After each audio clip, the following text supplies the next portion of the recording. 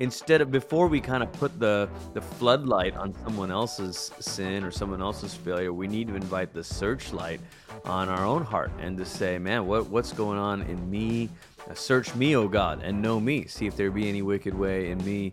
And so while we can learn from the examples or failures from others, really the critical step that we have to take is to not leave it as being about the other person, but actually to say, okay, where am I, Lord? Like, where am I with you? Where's my relationship with you, and all that.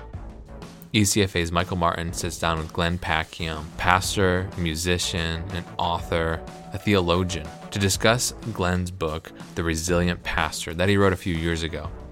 Drawing on new research from the Barna Group, Scripture, and church history, Glenn addresses some of the most pressing questions for today's leaders. Stick around and go deeper with us on this one. Let's not just be in settings where we're the spiritual leader. Let's also be in settings, even if it's occasionally, where we can be in the posture of the worshiper and the one who's receiving.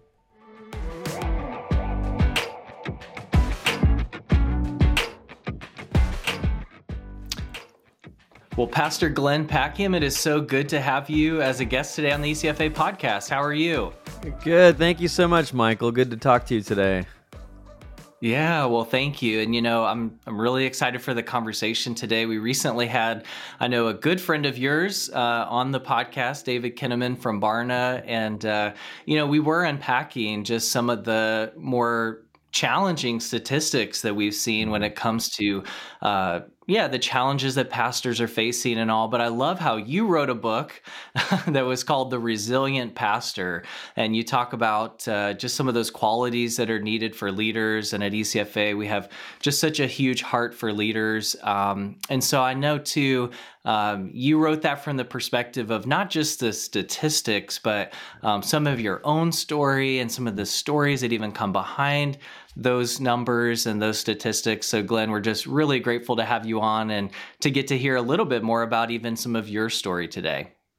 Thanks so much, Michael. Yeah, it's a subject I'm very passionate about. Was honored to partner with the Barna team in writing that book, and so they provided kind of the research portions of the book.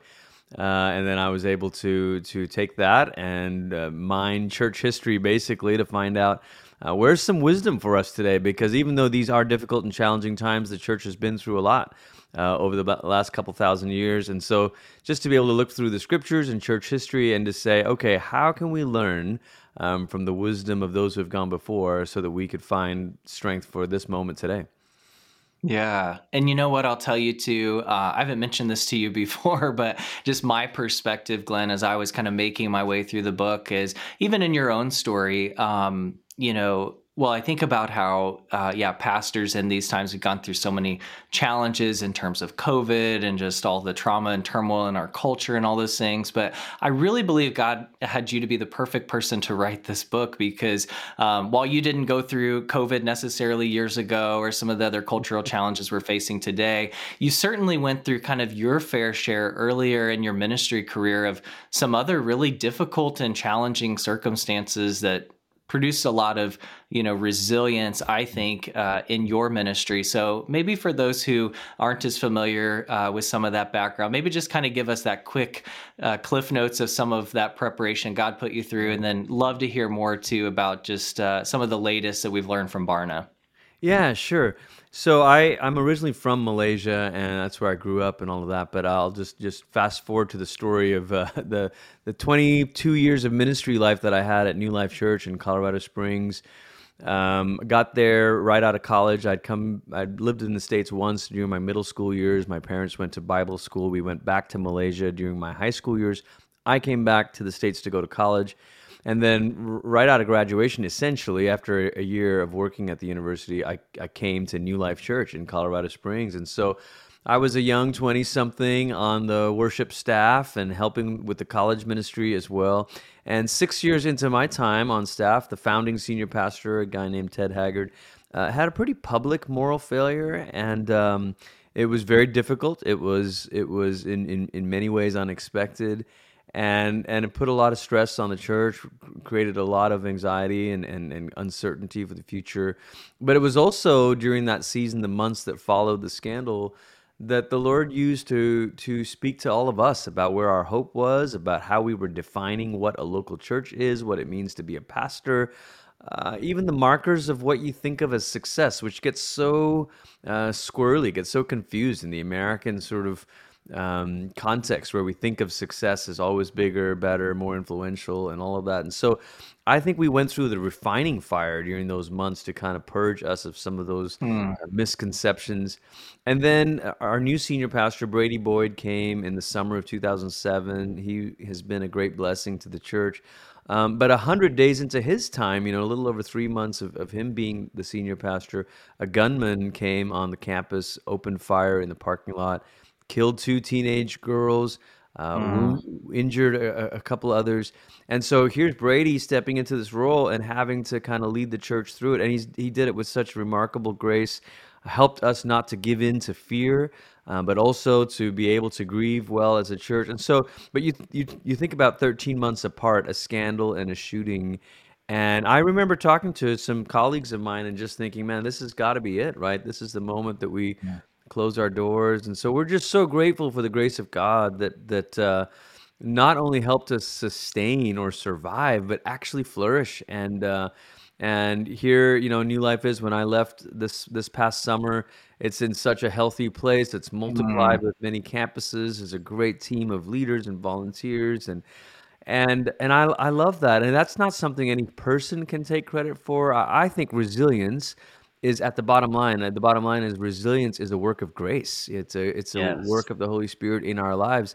Now, I believe there's ways we can partner with the Spirit in cultivating that resilience, but at the end of the day, it's a work of grace.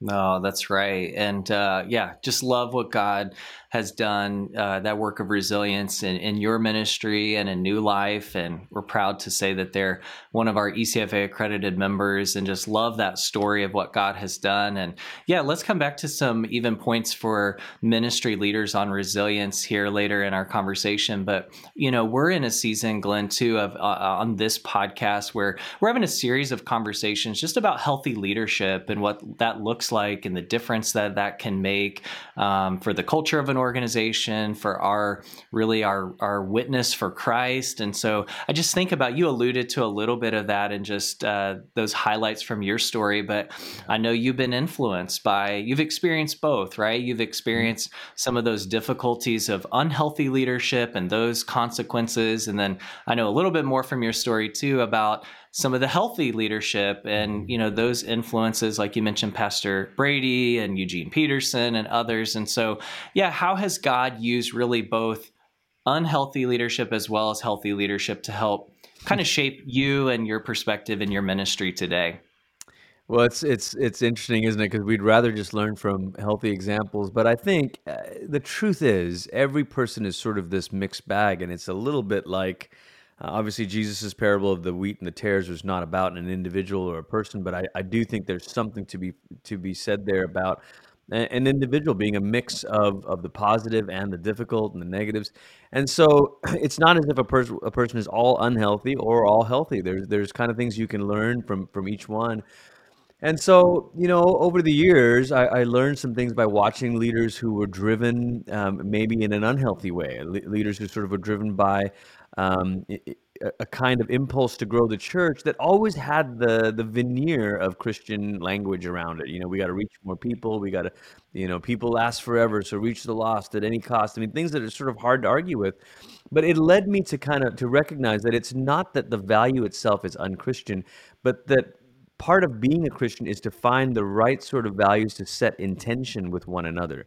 There's always a set of convictions or values that are meant to be in a healthy, generative tension with one another. So, just one example of this in the book, there's a chapter in there on worship, on why we gather together.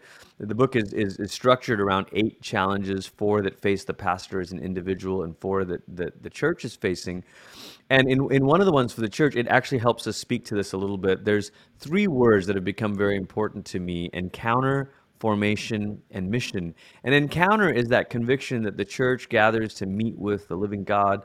Formation is the conviction that the church gathers to become more like Christ. Mission is the conviction that the church exists for the sake of others. So you take one of those three things and you emphasize it and exclude the other two, and all of a sudden you've arrived at an unhealthy place. So what is unhealth? Unhealth is something that is good and pushed to the extreme. It's pushed to a place of being unhealth because it's not in tension with other pieces. And so maybe we have this kind of misconception that actually a healthy leader is someone who is only pursuing a good thing. But that's not true. You can pursue a good thing in the wrong way, or you can pursue a good thing while ignoring 10 other good things. So you can pursue church growth and ignore the pace that you're living with, or you can pursue an encounter or an experience with God and ignore the need for our rootedness or for a quieter kind of spirituality. So there's thousands of examples there, Michael, but health is not the result of just chasing a good thing. It's about chasing a set of good things in the right relationship to each other. Oh, I think that's so right. And, I was just thinking through too, like you said, wouldn't we all prefer to kind of learn from just the healthy examples? But I think it is those challenges and those difficult ones. And if we even use that word unhealthy, those that, boy, they just have that, also that lasting impact that's just kind of hard to shake. Mm-hmm. Mm-hmm. Yeah, it's that impulse of that tilts us towards being unhealthy. It's hard to gain perspective. So this is why it takes learning from others and kind of gaining a bit of perspective to say, what did that look like for you in your context? And what did that look like for you in your context? And then it starts to shape our imagination a little bit to say, oh, okay, maybe I don't have to do it the way that all the people around me in my tribe are saying I need to do it. Maybe there's another way. Yeah. No, that's right. I'll tell you what, another thing too, just in kind of tracking with you and something that you had written just even about your own personal story that I have to say I was convicted of, and I just thought, wow, this was such a challenge too, was you talk about during that kind of immediate aftermath of the fall of Ted Haggard and just you being on staff at that time. And yeah, it's such a pivotal key kind of time in your ministry and all. But I love, Glenn, how you said, you use that as an opportunity to really turn inward and say, okay, God, like search my heart. And so anyway, I just was so convicted about that because I think even as we have conversations like this, where, here we are on our podcast and we're talking about healthy leadership and all of these things, I think as we look at some of those examples where things went wrong, it can be so easy to kind of just look on almost from like this outsider's perspective, or we're trying to diagnose, or we're trying to, whatever. But I love how what you said is that you took that opportunity to really say, okay, in the midst of what just happened or these other examples that we're seeing, God, what is it in my heart? Like, where do I need to turn inward? So I just have so much respect for how you did that. Well, I'm grateful for the patience of the Holy Spirit. I mean, that is with me. I mean, that's really what Jesus said when he said, pay attention to kind of, the log in your own eye versus the speck in someone else's. And Michael, we see these headlines and these, Twitter storylines about so and so and so and so, and it's just easy to kind of jump on this tirade and to say, "Oh yeah, I hate evangelicals or whatever, mega churches, or whatever." And we just pile on, while we ignore the same sort of root of pride, or maybe the same. Maybe it's a different vice, but something else that's happening in our own hearts. And I feel like before we kind of put the floodlight on someone else's sin or someone else's failure, we need to invite the searchlight on our own heart and to say, man, what's going on in me? Search me, O God, and know me. See if there be any wicked way in me. And so while we can learn from the examples or failures from others, really the critical step that we have to take is to not leave it as being about the other person, but actually to say, okay, where am I, Lord? Like, where am I with you? Where's my relationship with you, and all of that?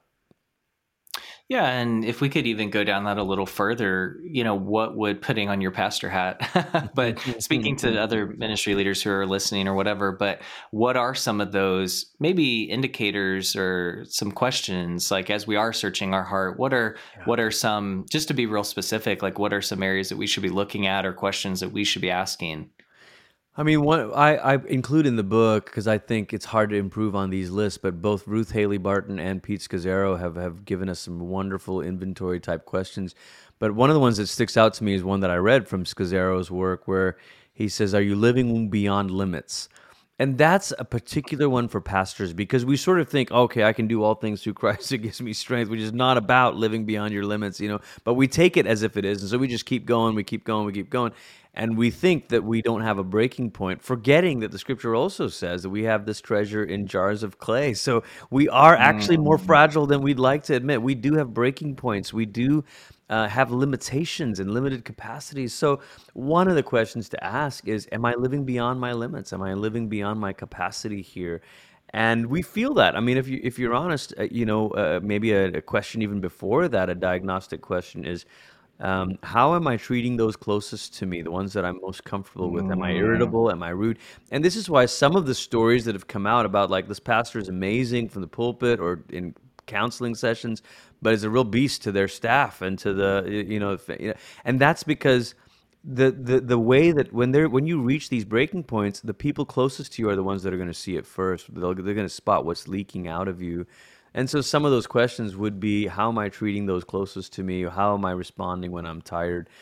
Do I have time to recharge? I mean, one of the questions for me is like, do I have a relationship with God that is apart from the ministry that I'm doing for God? In the chapter in the book, I think the first challenge for a resilient pastor is the challenge of our own spirituality. Where are we with our own love for Jesus? And Michael, I say this because when Jesus called the disciples, it says his first call, he said, it says he called them to be with him and then to go mm. out and, heal the sick and do all these things. And we like the going out part, but my goodness, the first step is to be with him. And Yes. and so for me, one of the most important questions, convicting questions is, am I making space in my life to be with Jesus, not simply to be, in a prayer meeting or at a church service or to study for a sermon and on and on. Yeah, I love how too you kind of use the words basically. I think you say the best time to dig a well is before you need the water. Yeah, yeah, And I think that's where, yeah, so many are is let's not get to that point where it's too late, yes, because we all, I mean, speaking to the human condition, like none of us, are without limits and all those things. And like you say, the importance of just being with the Lord and all of that. But it's got to come at that moment where it's actually before you need it. yes. And so I think that there's too many of us. I mean, I'll throw myself even into this mix of, are we really taking the time to like you say, dig those wells before we need it? Yeah. Yeah, it's a convicting thing to me, Michael. I mean, I'm writing from my own sort of failures and shortcomings and recognizing that the only way, you hit these moments of crisis and you realize, gosh, I really needed a deeper well. And I think the challenge for pastors is it's hard sometimes just to stretch the metaphor a bit further. It's hard to drink water from the well that you're serving others water from. What I mean by that Mm, is, let's just take an example from my own life. I spent many years as a worship leader in church before I was preaching and lead pastoring and all that. And there was a time where modern worship as a means of connecting with God kind of dried up for me. mm, And the tendency or the temptation is to then say, "Oh, that's because modern worship is terrible and blah blah blah." When really, it's like, no, I'm serving others out of this, but it is. I need something fresh for my own soul, and so I began to find ancient wells or uncovering the old wells, like that phrase in Genesis. And for me, it was wells of older spiritual practices and traditions that can be life-giving. And so sometimes I think for pastors, there is a toll, a fatigue in our spiritual intimacy muscle, if you will, from all the services and prayer meetings we're in, and we're leading people, and we're always on the platform.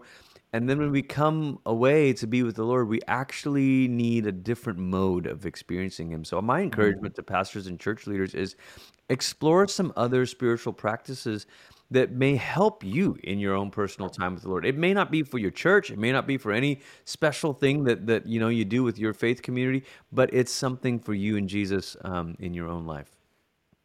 That is such wisdom. Yeah, I think going to places that are different, and Mhm. like you said, yeah, the challenge of yeah, you're kind of drinking from that own well that you're part of. And as I was hearing you say that, Glenn, too, I was thinking to add to that a little bit, like, isn't that part of too like the beauty of being in the body of Christ and like the diversity of expressions and all of those things? Like maybe sometimes it's just like we need to visit another part of the body, That's it. this other part of the expression.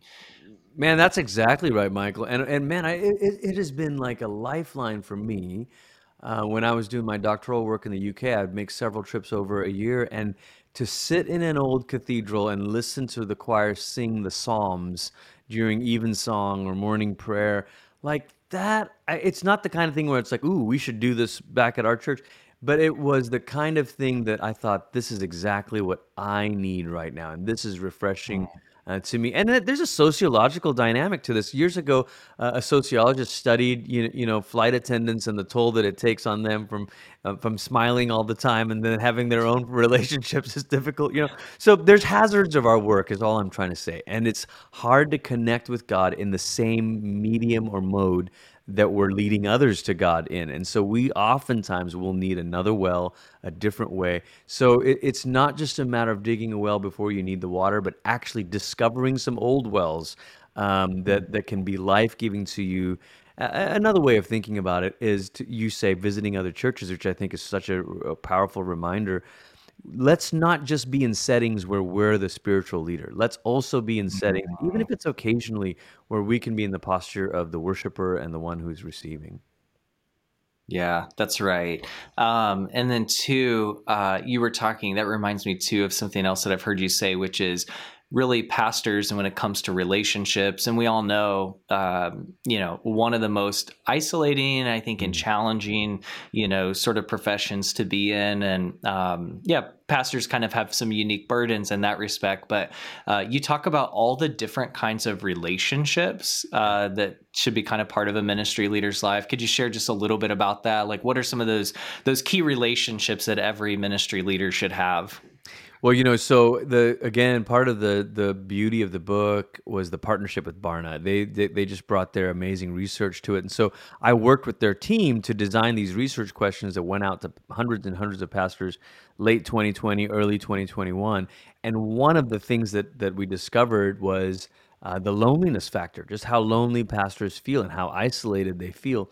And then again, the genius of Barna's team is how they get at the issue from a few different angles. So one of the questions was, do you feel well supported in your life? And pastors, you're rating Mm, yourself. So pastors are always going to fudge on the truth a little bit. Oh yeah, I feel well supported.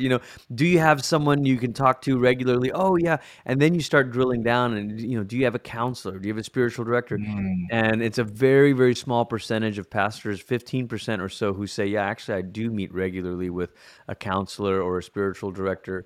And so as I began to read some of the data that was coming back, I started reflecting on the kinds of relationships that we need when you're in leadership. And then I thought, let's have a little bit of fun with this. And so I started thinking about Lord of the Rings, and imagine if you're Frodo, if the leader's Frodo, you need a fellowship, of relationships around, fellowship of voices of people around you. And just to kind of play with it a little bit, you need a Gandalf, you need a sage, someone who's going to show up mm, at key moments of your life with wisdom. Gandalf's not there all the time, but that sage is there at key moments. Secondly, you need someone who can tell you no. That's the role of Aragorn, or the role of authority in your life. It could be your elder board, could be some others in your life. If you're in a denominational setting, it's probably a bishop or something like that.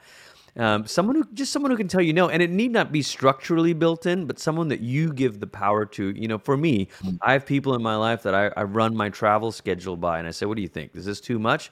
And they can say yes or no. So we need that, someone who can tell us no. And then thirdly, we need peers. We need people who are kind of in the fight with us, or mm. I should say, in the battle, but at a different front of the battle. So that's other pastors. I've been in a group with three other pastors for about 4 or 5 years now, and we're in a monthly Zoom call together where we'll just kind of talk and check in. It's a place to compare notes. It's a place to pray for each other. We're always texting each other, even between the Zoom calls. So that's an important space. That's the pure in Lord of the Rings. That's like the dwarves, like they're not always fighting in the same fight, but they're in the same war with you. And then fourthly, you need friends. You need people who are actually Mm, walk this every step of the journey with you. I think for Frodo, it's Sam where he says, "I can't carry the ring, but I can carry you." For many pastors and church leaders, it's not as if someone else can maybe do exactly the work that you do for you. In fact, many times they think the heaviest parts of the job are the parts that only you can carry. mm, But you need people who can carry you in those moments, who can encourage you, who are not impressed with you, who aren't your friends because you're the pastor. And then finally, that fifth thing is you need a healer. And this is why I referred to that stat about the counselor. I think it's a really difficult thing that pastors don't have healers in their life. Many pastors don't have healers mm. in their life because we're the ones that people call, but who's the person that we call in those moments? And so that's a key piece. Wow. Such wisdom. And hey, congratulations. I don't think anybody has ever brought up Lord of the Rings before on the ECFA podcast. First time for everything, man. First time for everything. You get the award for that. And yeah, just to recap and kind of come back to again, pulling in what you and our friends at Barna found. Tell me if I'm missing something here, but I think it's coming back to a lot of these keys we've talked about, which is when it comes to, well, I guess there's this epidemic going on of a lot of ministry leaders that are leaving or considering leaving, at rates higher than it seems like ever before. But interestingly, there was those findings that came out too that said that those who are most satisfied in their roles were the ones that were doing things like investing in their spiritual practices and relationships and just kind of holistic care, and that actually led to, it seemed like, some higher satisfaction levels and perhaps less likelihood of leaving the ministry as well. Is that right? Yeah, that's exactly right. Again, it's hard sometimes with survey questions to know which way the influence is flowing. So a correlation between these things is not necessarily causation, but it is significant that these things are all bundled together. Is another way to say it, to think of it. Mm, Like when you have spiritual practices, when you have meaningful relationships, when you have all that going in your life, you end up feeling a stronger sense of satisfaction and are less likely to quit. And then I think when Barna followed up, because the statistic was it was 29% in 2021 of pastors considering quitting, and then it rose to 38% in October of 2021, and then this year 2022, that number is even higher. It's 43%. And so and that's not the percentage of pastors who are quitting, but that's the percentage of pastors who are seriously considering it, which speaks to a kind of weariness. It speaks to a kind of emotional mm, and mental exhaustion. And so, yeah, if you think about trying to work reverse engineer it and say, well, what do we need instead? What we need is this sense of support systems, of well-being, of relationships around us, of our own time to care for ourselves and connect with the Lord. So that's exactly the picture, Michael. Is if we have these things in place, it can help us cultivate resilience. No, that's good. And just to pick up on a couple key things that you just said there were, yeah, relationships and support system. And two, I'd just love to hear you speak from the unique relationship too that exists between, say like a church board or some of the Mhm. committees that might be involved, as well as the pastor. Speak to that a little bit too, and what you see uniquely from the side of the table of a pastor. What are some things that those who are involved in the church leadership from like a board perspective, what are some ways that they can effectively be helping to support those leaders? Yeah, if you're listening to this and you serve on a church board, I think the first thing I would encourage you to do is to really think about the role of an elder as opposed to, strictly speaking, the board of an organization. And I say this because we have lots of information, books, parallels about a board of a company, and the board of an organization is there to put the needs of the organization first and all of that. And look, lots of that stuff is true and has overlaps with your role in the church. But if you were to think more carefully about the role of elders, and what elders are in the church, you're a part of the team that's doing ministry at the church. You're part of the Mm, team that God has called to shepherd that flock together. And so when you think that way, it's not the board who hires a pastor to do the job of leading the church. It's we as a board are part of the eldership, and we as the elders of the church have been tasked with the responsibility to seek the Lord for the vision of this church and to give our lives. So I'm thrilled to have elders who are the first ones to show up to to prayer meetings and to church services, and who want to know the people who are serving in our small groups and courses, and they're the ones who are mentoring people and discipling people. So think first and maybe centrally of your role as co-laborers. And I say that because Paul's favorite word for someone who was in ministry with him in the New Testament was not the word for elder, presbyteros, whatever. He's not, his most used word is actually the word for co-laborer and partner. And Mm, what pastors need yeah, okay, is there a need for overseers and all that? Sure. But in one sense, the pastor herself or himself is an overseer. What we need are fellow co-laborers and partners. So the best gift you can give your pastors to help them feel like you're in this with them, like you're in the trenches with them, that you're seeking the Lord with them. And yes, they bear a particular weight. So maybe secondly, from that place of co-laboring, a co-laboring mindset. Secondly, you could think of ways to support the particular weight they are carrying, and so to ask them, hey, how are you doing in your marriage? What do you need for your family? How's your wife feeling? How are your kids doing? You guys, do you need more time? Are you preaching too much? Do we have unfair expectations of you? The stuff that comes up, we think of an annual review as like a performance review, but really a review is an expectations check, to say, yes. are these the right expectations to have of you? What's not a healthy expectation? What can we agree on together, and to move forward from there? That is so good. Yeah. And I think it echoes so much of the heart behind, ECFA two, like having standards in the area of governance and all that. We just encourage boards to go that level beyond just the corporate, Yes. Yeah. types of things.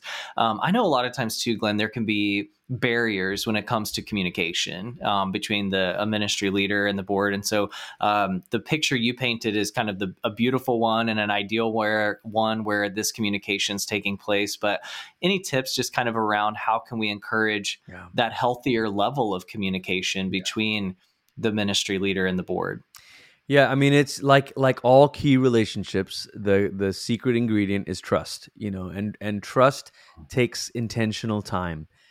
So one of the things I am learning from others who have done this for far longer than I have, which sitting in this particular chair now as lead pastor is relatively new to me. So I don't want anyone to think that I'm an expert in this, but I have become quite a student of it because of the role that I'm in, and I think the people that I've learned from, um, one of the best things you can do is to take time as a board to read a book together and pray together so that you're all on the same page. And I don't mean like a book on being a board. I actually mean like a book that's about spiritual formation or discipleship. Mm, We're about to go through Scazzero's book, Emotionally Healthy Leader, and I think that's the kind of thing where you become brothers and sisters in Christ together as you're seeking the Lord together. So there's a bond that starts to develop there. I think it's really healthy practice to have a once a year kind of elder or board retreat where you have extended time to laugh together, but then certainly also to pray together, to seek the Lord together. What you want in an ideal situation is you want the business decisions flowing out of a missional and spiritual sort of core. And so you form that as you pray together, as you spend time together.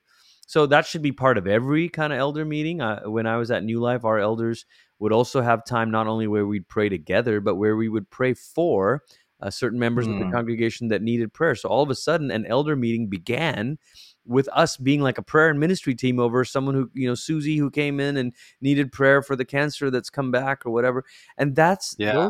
those are powerful moments, because again, it reminds us of the spiritual trust that we carry. Then, from that place, you enter into the decisions about budgets and accountability and payrolls and buildings, and all of that starts to make sense. But I mean, there's so many layers to this, Michael, and I'm learning that people have so many different ways of doing this in terms of Are there terms and term limits and lengths of time that people serve on the board?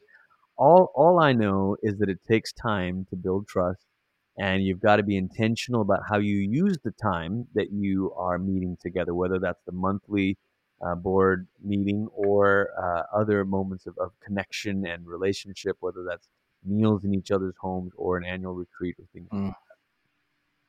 No, that's good words. Yeah, it takes time, it takes trust. Mm-hmm. And yeah, I love how you point out too, just even as a spiritual community and that atmosphere, that spiritual atmosphere that's created, not only good for what we might think of as spiritual issues, but even on the physical side of, yeah, the budgets and all those other, types of corporate responsibilities that we've got to carry out. So, Yes.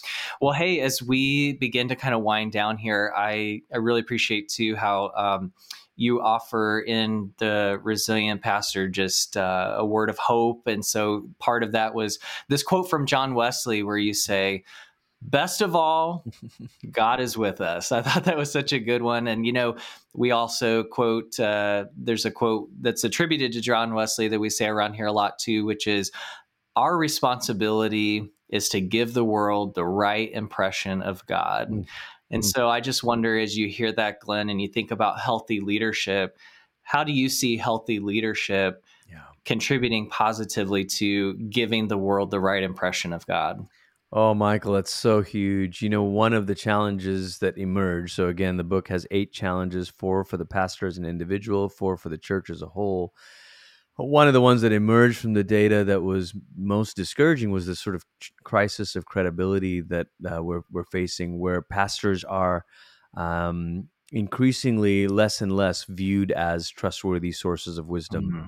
Mm, Certainly by the non-Christian world, but even in the Christian world, I think that it's only about 71% of Christians who said yes or yes, absolutely, a pastor is a trustworthy source of wisdom. mm, And I suspect the emphasis there is trustworthy, is on the word trustworthy.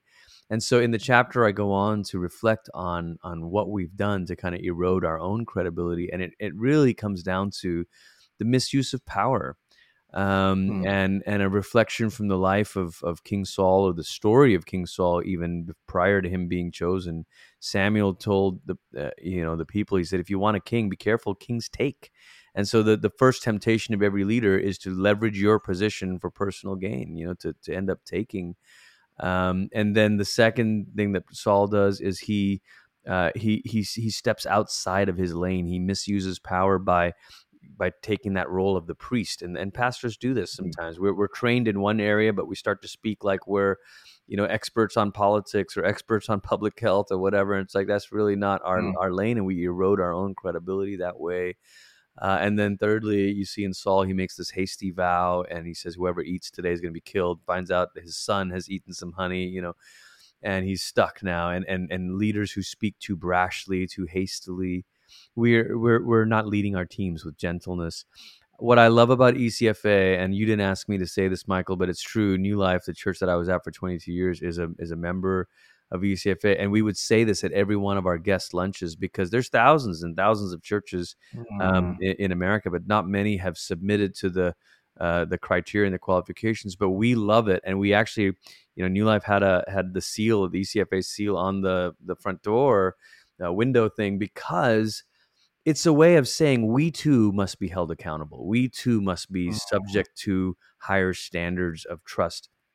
And it's not just about money. It's certainly about money.